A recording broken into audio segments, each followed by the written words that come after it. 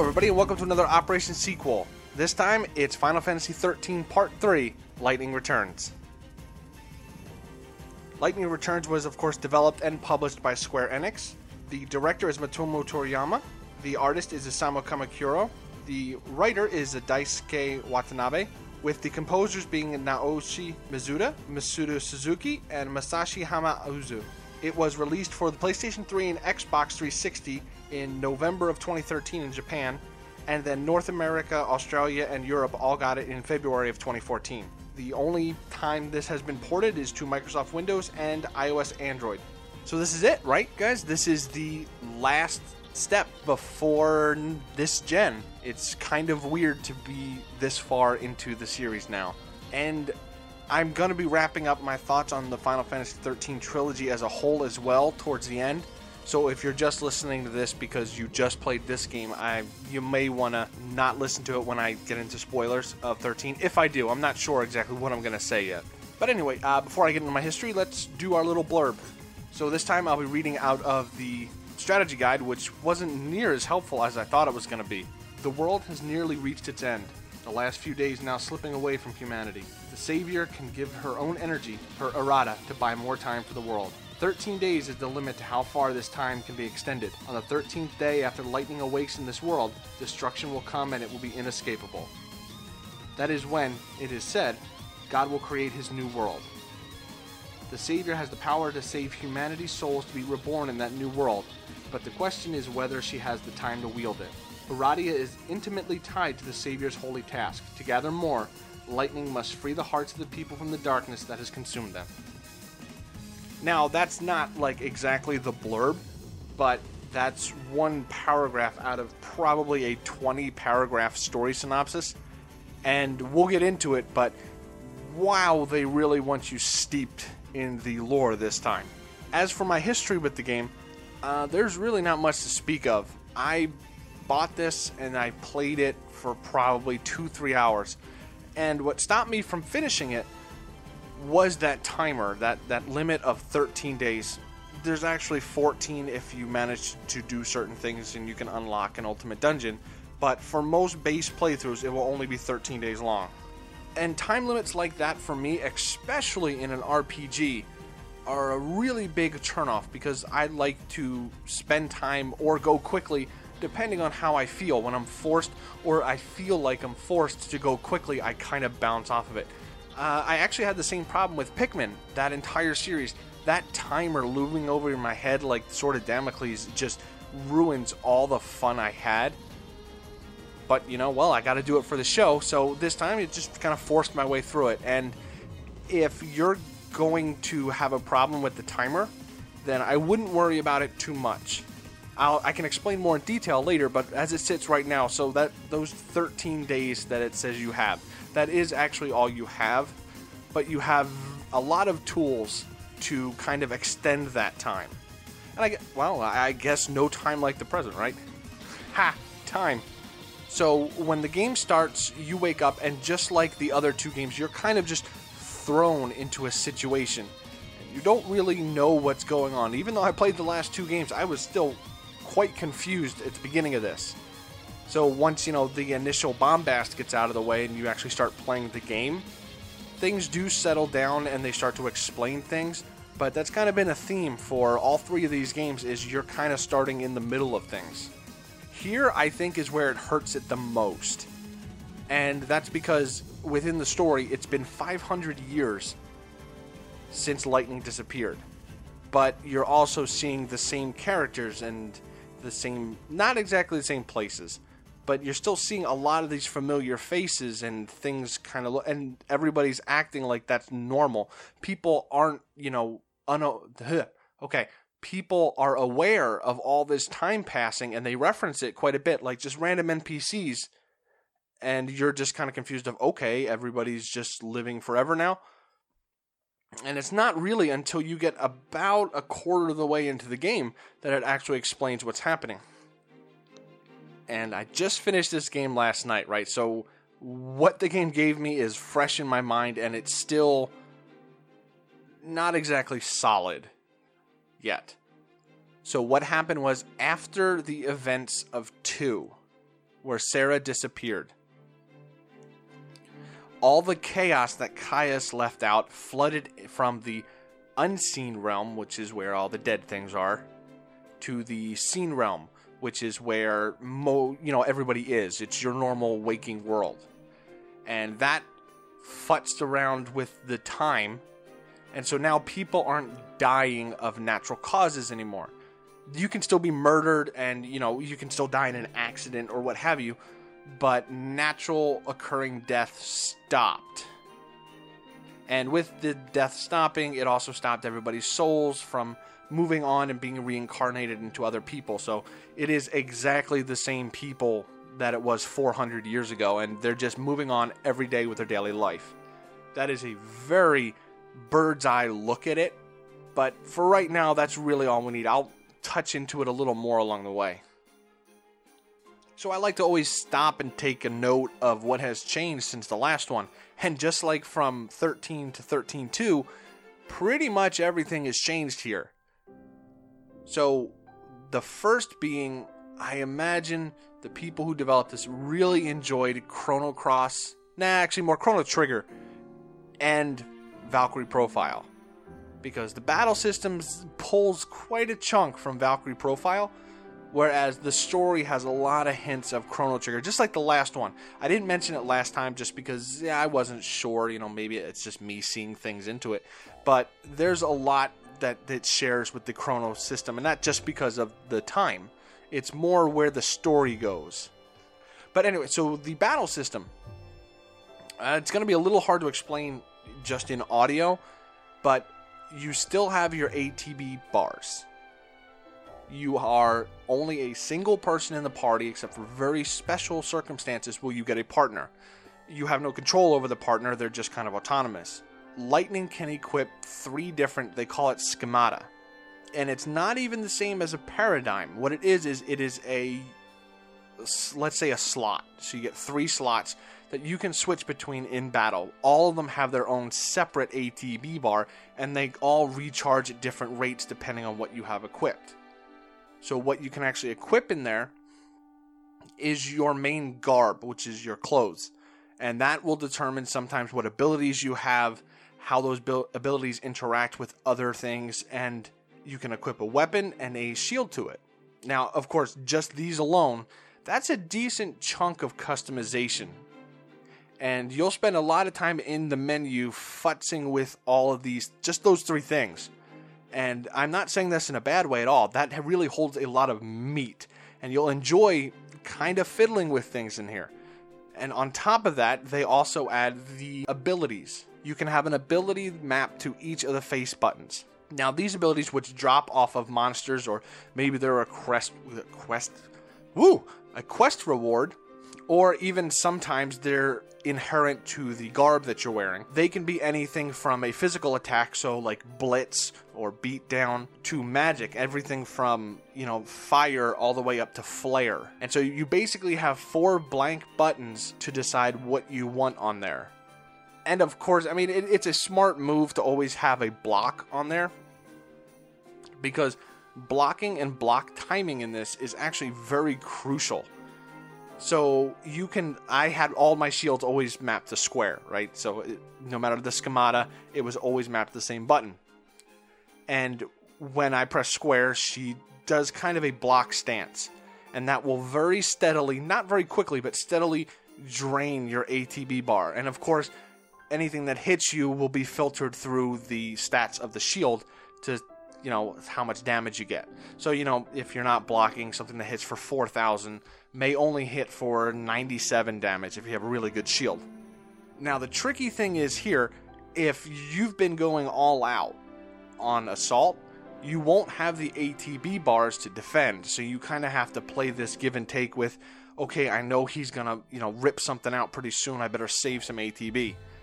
The other layer of interesting gameplay that this adds is if you hit square right at the perfect second, think kind of a perfect guard or parrying in Street Fighter 3. If you hit that at the right moment, nothing does damage. The biggest hits in the game, okay, not all of them, some of them you can't avoid, but most things in the game, even if it's like, a really high level spell, will do no damage at all. So if you want to gamble and you only have a little bit of ATB left, you can shoot for the moon and get a perfect guard on it. I never really ran into any fights that needed perfect guard to win. I mean, the end boss was pretty close. The end boss in this is a monster in terms of gameplay and design. So, if anything, he was really the only one that perfect guard was a good skill to have acquired over the course of the game. So, if you're not very good at timing your blocks, then don't worry too much about it. You can get through all the game with just holding your block button, not having to worry too much about timing it. You've set up your schemata, you've got your weapons all set, you've got your abilities set, you get into a battle.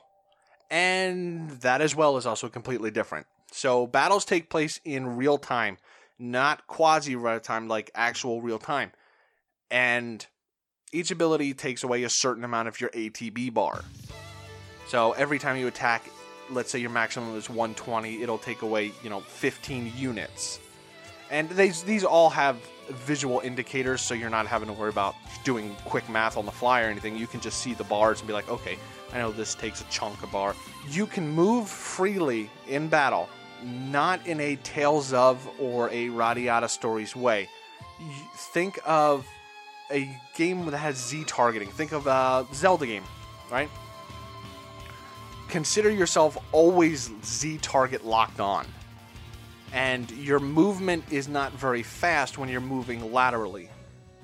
And even if you're going forwards or backwards, you're not moving very quickly. You're always walking in this locked on state. There are some abilities like evade that give you more mobility, but for the most part, you can't manually dodge something. It's very hard to do that because not only do they have auto aim on a lot of their abilities, it's just you don't move that fast. So a lot of the brunt of the combat, which I do really enjoy here, it's very good, is watching the enemy's patterns, because you still have the stagger gauge here, and in a lot of cases, the only way you're going to do any kind of respectable damage is after you've staggered them. Some enemies have multiple stagger states. So let's say you're fighting a dragon, you hit that first stagger point, it kind of stumbles a bit and droops its head, and it just kind of sits there. If you manage to stagger it again, it will fall onto its side, giving you even more opportunities to do massive damage. So, just like the last two games, you really need to pay attention to what something's weakness is, or, what their special stagger conditions, because things do have some stagger conditions in this, like, the best way to build that stagger is to hit them right after they attack, things like that. What is missing is the actual stagger bar. There is no more bar anymore. The best way I can equate it is Resident Evil, right? The biorhythm that you have for your health. It's kind of like that. The more you hit, the more erratic that biorhythm will move on their name, because everything has a nameplate like an MMO. And once you can gauge how close you are by how erratically that biorhythm is moving. So you'll still know it's not going to always hit you by surprise. All right, so continuing on this little scenario, you've gotten into a battle, you've managed to stagger your first foe. Now is a good time to explain chronostasis. So there are a bunch of time-related abilities in the beginning of the game that you will have access to. These use what they call EP, which I can't remember what the EP stands for. Let's call them Eternium points, because that works just as well as anything else. Every enemy you defeat will give you a set amount of EP. So naturally, a bigger monster will give you, say, 5 EP, whereas small little gremlins will only give you 0.75. One of the things you can use this EP on is in battle, and it will give you a host of abilities once you get further into the game, like everything from Curaga, to where it's a full heal for free without using your ATB, but instead you're using your EP. And I'm really going to screw up on all these acronyms, so if I do, please forgive me. You can also have Quake, or, a re-res that comes from your EP, or most importantly is Chronostasis. And Chronostasis slows down the battle, I would say, to less than probably a third of the speed. So things are moving very slowly, but you are, of course, moving at the same speed. It also completely fills all of your ATB bars and gives you a fourth bar that is kind of universal, so you can switch between any kind of schemata and use that fourth bar. Once the bar drains, the action goes back to normal. But that is a very important skill to get used to using, because once you hit stagger, depending on what abilities you use to stagger, your stagger state will not last very long. So a lot of times you'll have to stagger something, hit chronostasis to keep it staggered so you can really rack up the damage. I guess that's another thing. I'm sorry, this is turning into a wiki. Every ability, whether it be melee or spell related, even debuffs, have two stats that are very important. One is stagger duration and one is stagger power. So something could be rated A in stagger power but rated E on stagger duration, which means it'll be very easy to stagger something with that ability, but they will not stay staggered for long. And then of course you have polar opposites, and you have some things that are right in the middle. So depending on what you use to stagger something, that determines the amount of stagger time they will be in. But luckily chronostasis is there, and it's not too awfully hard to get a hold of. Okay, I think that's everything on the battle system that I need to touch on for like a primer. So while the battle system is the meat and potatoes of the game, the little side dishes are these overworld segments. And like I said, there is that time limit. Chronostasis also works outside of battle, so you can spend 1 EP to freeze time for roughly 3 to 4 minutes, I think. And that will come in handy quite often, because whenever the clock hits 6 a.m., you are, no matter what you're doing, you are snapped back to the Ark. And the Ark is kind of your overworld hub, let's say. And this is where you can talk to Hope to find more lore about the rest of the world. This is where you can replay boss battles if you like, or at the end of a day there will generally be another ability for you to gather in these boxes. This is also where you can teleport to anywhere in the world you've been previously. So at the end of every day at 6 a.m., you come back here to plan your next day. Story-wise, this is the Ark that Snow built in Final Fantasy X2, 13-2, sorry. And here is where you have to give your errata to the Tree of Life. Now, this can mean many different things in terms of gameplay. This isn't where side quests matter. The only time you can add things to this is, well, okay, side quests matter, but you have to do a certain amount to earn an extra day. Every time you complete a main quest, there are 5 main quests. And they each have multiple steps. So, you'll be on main quest 1, step 4, and it'll end at main quest 1, step 5. Think like Mario, like 1-1, 2-1-2, 2-3, things like that. So every time you complete a main quest, you earn a day. You can also earn another day on top of that if you do a decently large selection of side quests. Side quests are done incredibly well in this game, and it actually makes me sad they didn't do this in 15, because this is probably the best side quest system I've seen in an RPG. So you know how in other RPGs you'll get to that midpoint through the game where side quests just aren't worth doing anymore if you're not doing it for completion or for a story or anything like that. In here, side quests will always, no matter what step you are in the game, be worth doing. And that's because the reward it gives you is not just gil, and it's not just equipment, although it does give you both sometimes. The reward is always a boost to your stats. So let's say you finish a side quest. You'll have your maximum HP boosted by 100, you'll have your strength boosted by 4, and you will have your magic boosted by 3. So all of these side quests are well worth doing just to strengthen your character. And I think that puts a really good incentive onto something that's kind of become rote in terms of Final Fantasy games. Yeah, it's a side quest, whatever. I'm going to get some gil from it and maybe something cosmetic, So here, they're always relevant, and that's a great way to do it. And I think I said that. Personally, I didn't do enough to earn that extra day, so I'm not too sure if you can become overpowered once you hit that point. But from what I've read online, checking things out, people are saying you can make it through the game without ever touching a side quest. I wouldn't really recommend it, because I imagine that you've got to be on like a razor thin wire in terms of, are you strong enough to defeat the end boss? Because the end boss is no joke. Like Final Fantasy 13 proper, it doesn't have the instant death abilities, but it's a bit of a beastly fight. And while we're talking about progression, there is no standard XP or any of that nonsense. It is just the quests that give you your character boost. Actually reminds me a lot of Chrono Cross, where there were no levels, but every time you defeated a boss, you got a star, which raised your effectiveness and things like that. Now, while we're talking about side quests, there are some downsides, and that is, since you have a timer with a constantly running clock, except in battle, it freezes, thankfully, you will run into some things that plague open-world time-based games, of like, oh, this quest can only be completed or accepted at certain times. And that does devolve sometimes into you standing outside of a locked door for 2-3 minutes waiting for it to open. Those parts I don't really like, and they sort of alleviate it by letting you go to hotels and you can just specify what time you want to skip to. But if you're out in the field and, well, this path doesn't open until 6 p.m., it's now 4, what am I going to do? By the time you run all the way back, it's going to be open, so you're just kind of stuck there. So it's not perfect, but it works very well. One thing I would like to touch on is, personally, whenever I'm presented with a game that has this much customization, and I really can't tell you how much customization is in this, it is absurd the amount they'll let you customize your character. And I don't mean cosmetically, I mean in ways that make a huge difference. I always get the feeling that I'm doing it wrong. Disgaea, this actually plagues me all through that entire series.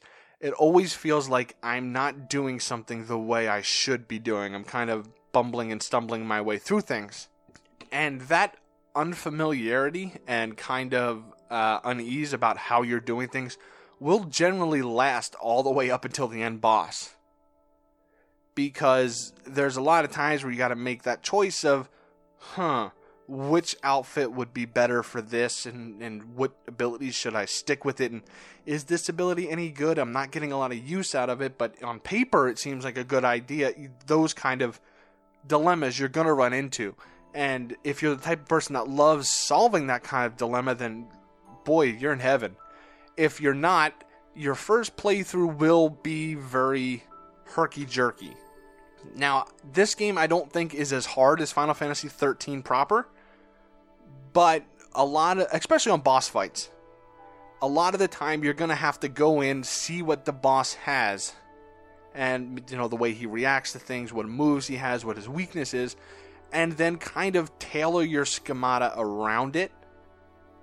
And just like the other ones, losing and dying is not a big deal at all, because you can start right at the beginning of the battle again. So don't be afraid to experiment in this game. This is a game that really enjoys you experimenting with it. Another thing that will dissipate over time from when you start the game, there we are, time again, is that feeling of time management. In the beginning, this will mirror the way you feel at the beginning of a Persona game. You'll kind of get a paralysis of choice, if you're like me, where, okay, what's the best way to do this? What order should we go in? That kind of thing. It always feels like you don't have time to do what you want to do. That feeling is kind of false. This game has 5 main quests, like I said, that generally can be completed in one day apiece. It might be tight on a couple of them, but for the most part, they're all doable in one day. So you have a lot of free time to do what you want to do, whether that be side quests, maybe you want to farm a couple monsters for an ability, things like that. And then, of course, you have things like Chronostasis, which add on to that time. And this is not as strict as you might feel it is at first. So, again, if that's turning you off, then push through a little bit. You'll have plenty of time. So, talking about the main quest, I guess this is when we'll get into the story. This is very much a wrap-up for everything that Final Fantasy 13 and 13-2 started. I don't think it does an amazing job at it because, well, here's a good example. Final Fantasy 13, right? I really liked not so much the overarching story, but the people involved in it I enjoyed. Like, I enjoyed the different personalities playing off of each other, and I felt that's what was missing from Final Fantasy 13-2. Even though the gameplay was better, the overarching story was kind of meh, and the character was kind of meh, with the overarching story, of course, being the winner there, because that was a little more interesting. So pretty much every principal character from the last 2 games is here. You have Caius and Yule and Noel from 13-2, and then you have the selection of people from Final Fantasy 13. Generally, each of the main quests will involve at some point or revolve around one of the main characters from 13. In some instances, this works perfectly fine.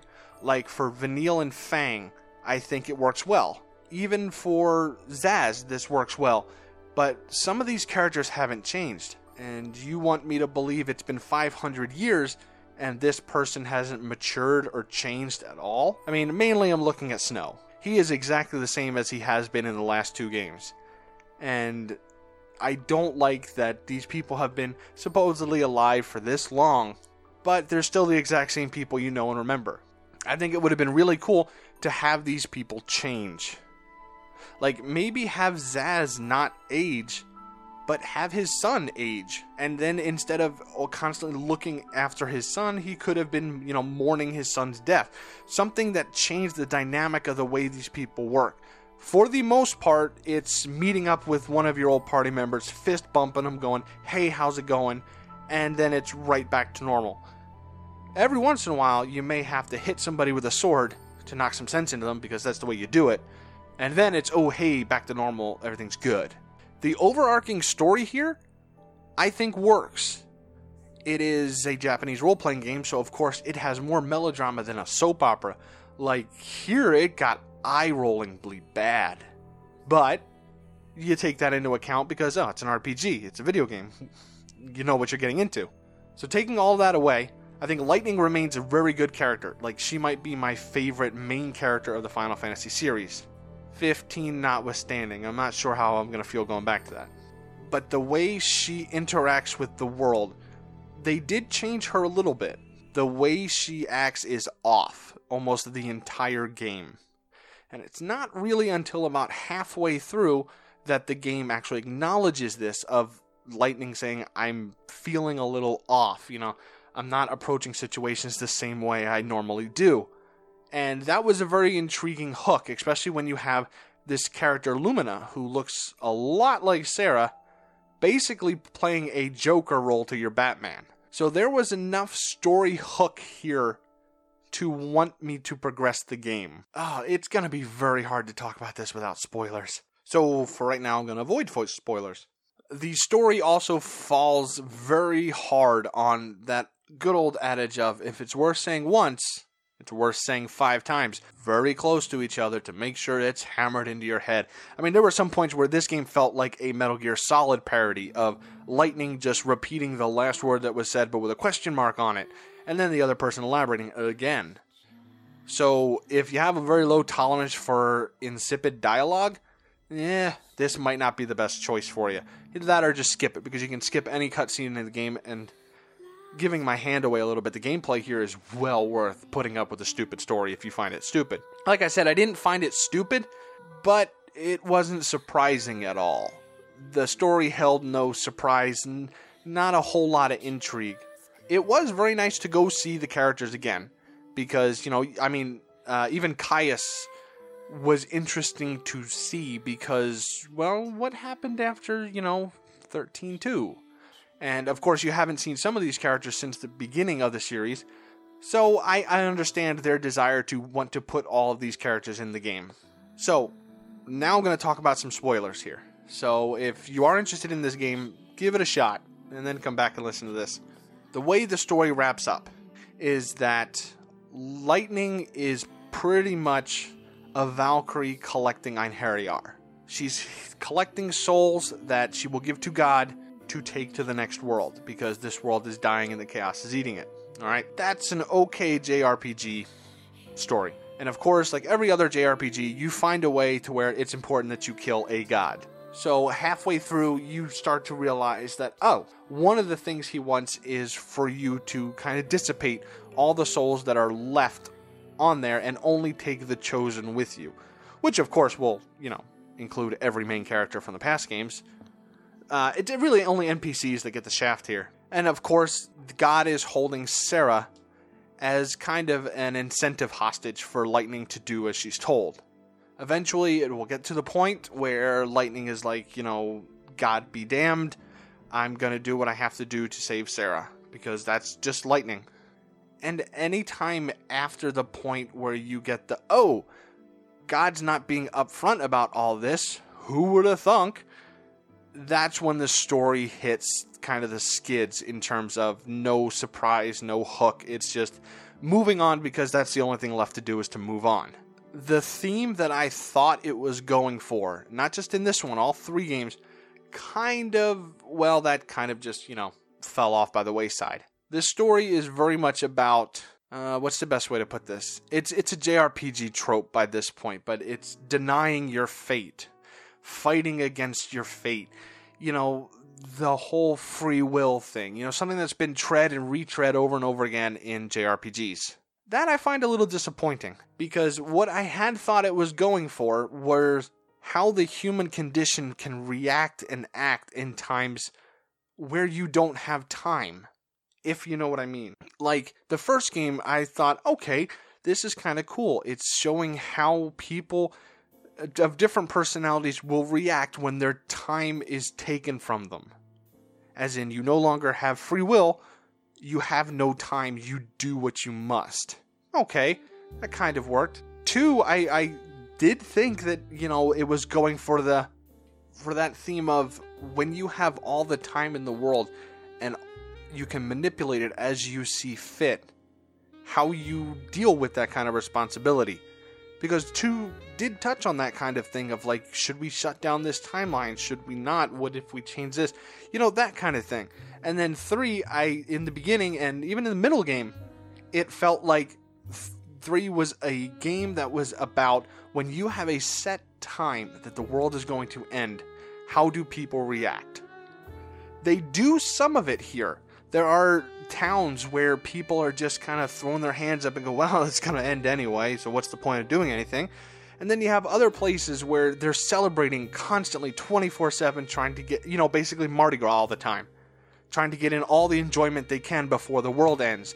And then you have another town that they just religious fervor before the world ends. And there were a lot of these nice little different philosophies, and then it just kind of squandered it with the fight against your fate kind of thing. I felt anyway. So I find that was a little disappointing. I would say play it for yourself and find out, because I still think it's very interesting. It's just, it kind of, there was that fork in the road and they took let's go the way most other JRPGs do. All in all, 13.3 is a really good game. Probably my favorite out of that 13 trilogy. I think 13.1 is actually the weakest, even though I think it has the strongest character interplay. I think it's the weakest gameplay-wise. 2 at least went that kind of cool direction with the monsters in your party. This goes a very cool, very fast-paced direction. And you can see how this is just a small stepping stone towards where 15 will take it. Like, had I finished this before 15 came out, I don't think I would have been as flabbergasted as, there's no kind of battle system at all, it's just free-flowing combat. So, you can see this as a definite jumping off point into that. And, well, you heard what I said about the story. It's... the reason to play 13 won't be the story when you're limited to just the games. I've heard a lot of people say the story is actually incredibly good if you get into all the Nova Crystallum side stuff that goes on, like, the stuff that it touches on it in Final Fantasy Type 0, and, all the out-of-game resources that you can use to kind of have the story deepened for you. I didn't want to do that because... well, that's kind of like, when I played Warcraft. A lot of the out-of-game lore stuff is really cool, but what really counts is what's in the game. And so I took all 3 of these at face value, and I didn't want to, go through the data log and then Google stuff and all that, because I don't think you should have to do that to enjoy a story, especially a JRPG where there's really no limit on how much story you can tell. And boy, howdy, they told a lot of story in these 3 games. I don't think it wasn't worth it. Like, it's not bad. It's just kind of disappointing to me that it had all this build up and, oh, that was the payoff kind of thing. Before we start to close up a little bit here, I do want to state this game has a very cool New Game Plus system. So let's say you fumbled your way through the game and you're at the end and you're about to fight Bunavelza and you just can't. You don't have the stats, you don't have the equipment, whatever it is, you're just finding it too difficult, and I can't say I blame you too much because he's a bit of a wall. I mean, it's a 4-phase boss fight and he doesn't joke around in any of those 4 phases. But let's say you just can't do it. You don't have to start over from scratch anymore, because right before the boss fight, there's a Mog, and there's this crystal. If you go to Mog, you can do some last little bit of synthesizing where you combine abilities to make them stronger, or maybe you can upgrade your equipment a little bit, things like that. What the crystal does is it sends you back to the beginning of the game with everything you have currently. The only thing that gets reset is quest progress. So you basically can make a run through the game, go back to the beginning, still have everything you had, barring, key items and quests and stuff like that, and do it again quicker. But the side quests will still give you stat bonuses. There does come a point where if you go so many cycles, it just stops. Kind of think like, Dark Souls New Game Plus 8 isn't different from New Game Plus 7. There is a hard limit where you can't just keep doing it over and over and over again. But I really like that they gave you that option to where if you're just not set up for it, it's alright, go ahead and do it again. And now you can do it so much quicker and get so much more side stuff done because, well, you know what to do now. And I think that's a really good option. So this concludes the trilogy of Final Fantasy XIII.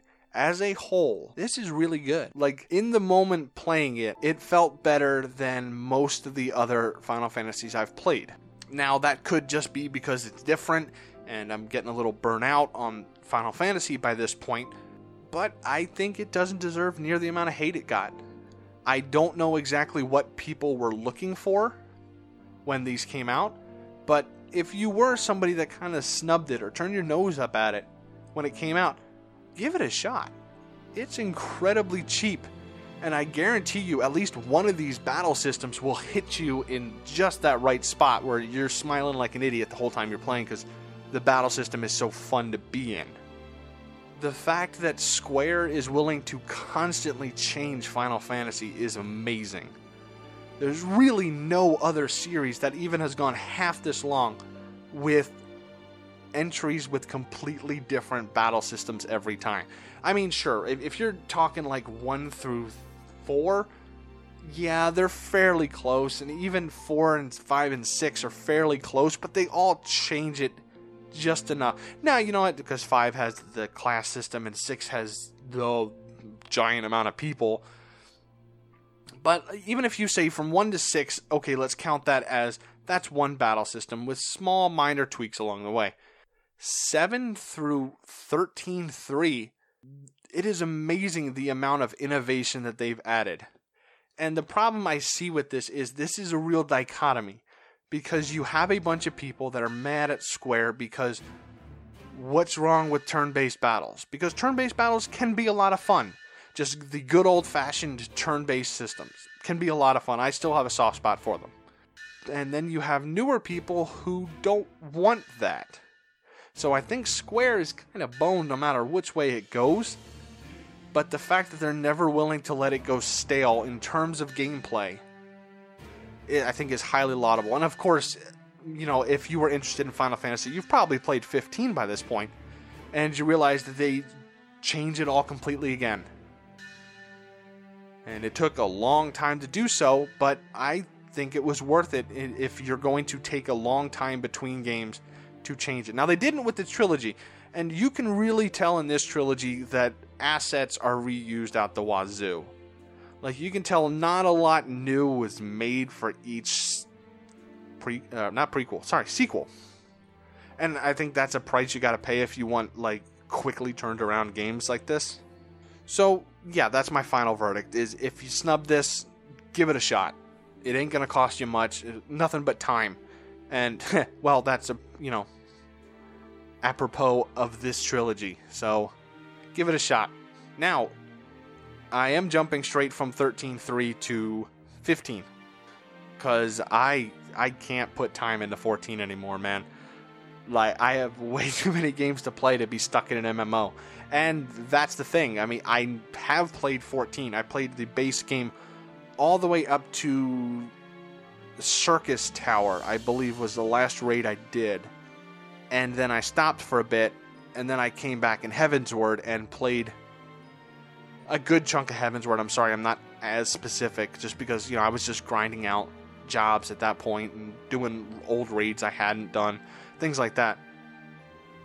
But I think out of all the MMOs I tried, right, because I used to be a big MMO player. I played WoW.